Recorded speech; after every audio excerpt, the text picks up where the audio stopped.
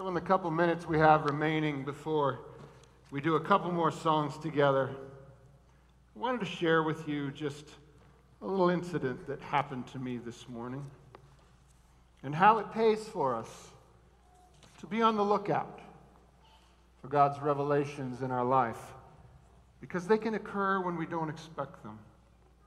I read to you from Matthew chapter 4, beginning in verse 13. And leaving Nazareth, Jesus went and lived in Capernaum by the sea, in the territory of Zebulun and Naphtali, so that what was spoken by the prophet Isaiah might be fulfilled. The land of Zebulun and the land of Naphtali, the way of the sea, beyond the Jordan, Galilee of the Gentiles. The people dwelling in darkness have seen a great light. And for those dwelling in the region of the shadow of death, on them a light has dawned. We read, as we began here in John chapter 1, we read these words. In the beginning was the Word, and the Word was with God, and the Word was God. He was in the beginning with God. All things were made through him, and without him was not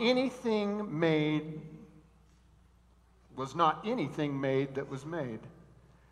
In him was life. Now notice this. And the life was the light of men. The light shines in the darkness, and the darkness has not overcome it. Is there light shining in your life? All of us who come to this one born in the manger can receive this light in our lives. So I want to show you a picture. And Jay got this together for us. I don't know how well you can see that, but this is a picture that I took this morning.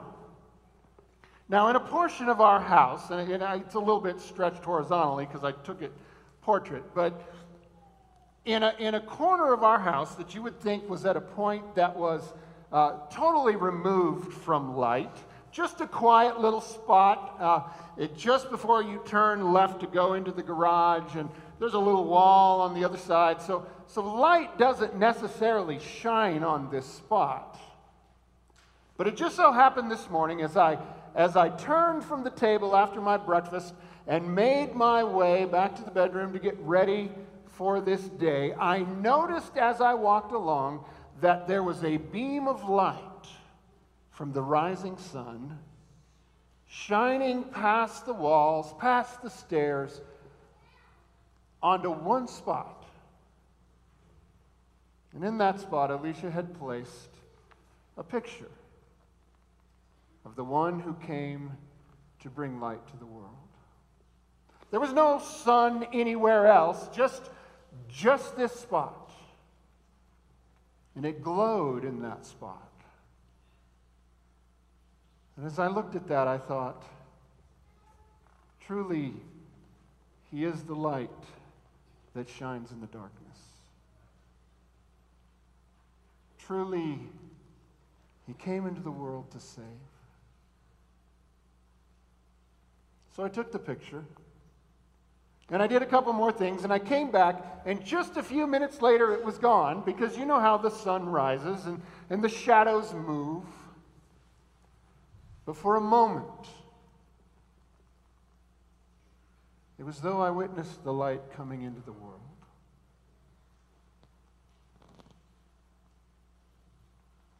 Have you seen the light?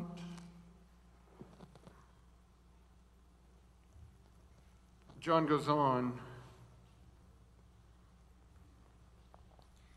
He came to his own, and his own people did not receive him. Have there been moments where Jesus sought to reveal himself to you, but you were busy? You had things to do. You were not in the right frame of mind. You're not in a spiritual mood. I'm guilty of this. I'm guilty of all of those. But what have we missed? by not being on the lookout for the light wherever it appears. In the face of a child, in the kindness of a stranger, in a song, in morning light, shining on the mountains, in a cooling summer breeze, in the beauty of a fallen snow. Are you looking for the light? He came to his own, and his own people did not receive him. But to all who did receive him, who believed in his name, he gave the right to become children of God. What's amazing about that is Jesus is called the Son of God. But in believing in Jesus, we are given the right to be called sons and daughters of God. And when we do that, a light comes on in our hearts. You might have noticed early in the service, I had failed to turn on the lights. The lights behind me, the beautiful lights. But by means of technology, Mark and Diane just happened to be watching in Maryland and texted me as I sat on that stool, very carefully telling me, no doubt with Diane's coaching, exactly where the power strip was to turn on the lights. And how blessed we are that she took time to do that, because look how nice it is. But I noticed something else. I noticed that there were little candles. And as I sat there pondering, I thought, these aren't on. Maybe these are us. We're surrounded by the light, but somehow we're not on. Maybe you're fancy. You look great on the outside, but inside, no light. Maybe you're simpler.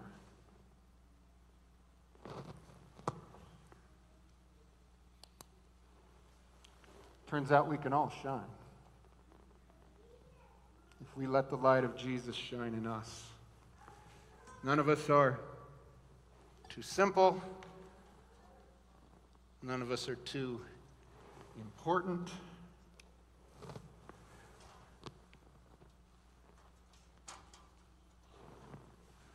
None of us are too cynical. Jesus can find our heart, and he can turn on our light.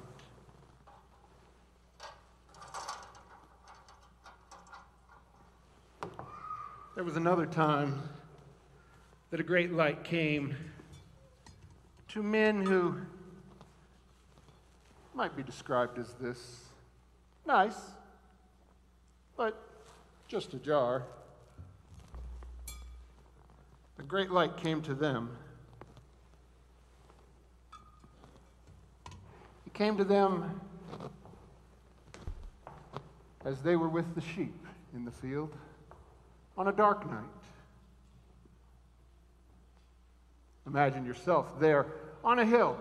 Maybe you've fallen into discussion about the Messiah and how long it's been. Will this prophecy ever come true?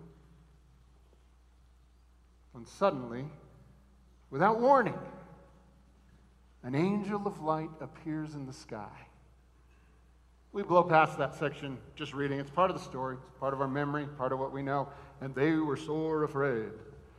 For a long time, I didn't really understand the Old English. Didn't know why afraid and sore necessarily went together. I think of sore more what happens to me after I exercise. But it meant very. And I think if I was out on a dark night and an angel appeared to me. I think sore afraid would be a good description.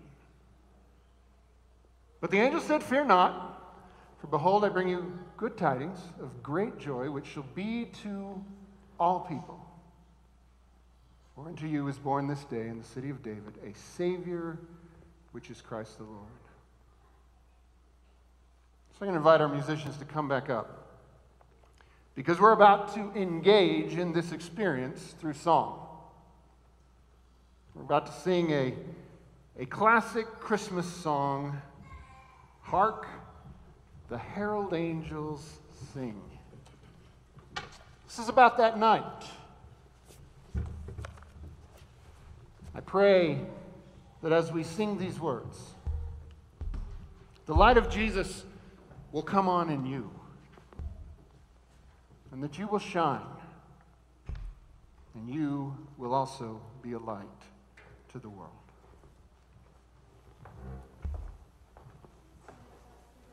Service as you are able.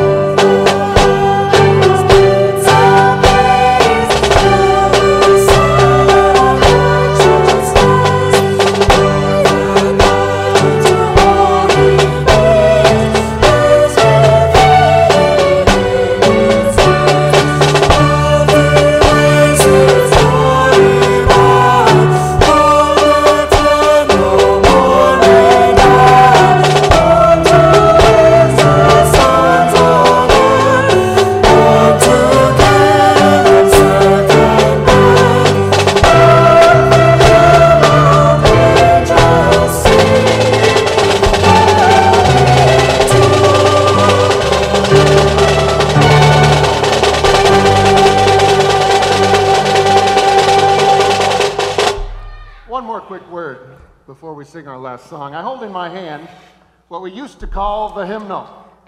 And then we got another one, and we have for the last 50 plus years called it the new hymnal. But it's not really new, is it? I guess let's go with that. That makes me still new, so I like that. But I hold in my hand the church hymnal. Now, there's a Christmas song that you all know very well. But you would search the Christmas section. If you've ever looked through the hymnal, it's in sections. You would search from hymn number 99 through hymn number 113 and find lots of Christmas songs you're used to, but not one in particular. And that one in particular is Joy to the World. And you might think, in looking at it, well, that is strange. Why did they leave that out? Well, actually, they didn't. It's included, but there's something interesting about it.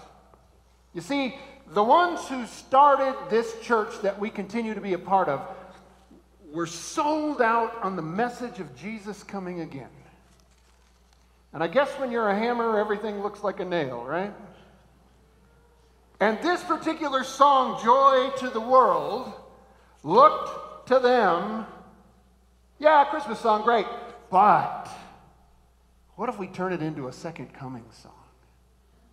So if you look at it in hymn number 189, in the section entitled His Second Coming, you will find this song, but the words are slightly modified. It goes, joy to the world, the Lord will come.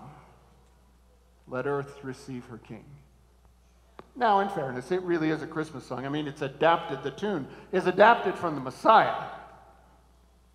But it's also true, Jesus will come again. So as we sing this, celebrate his first coming, but also anticipate his second coming.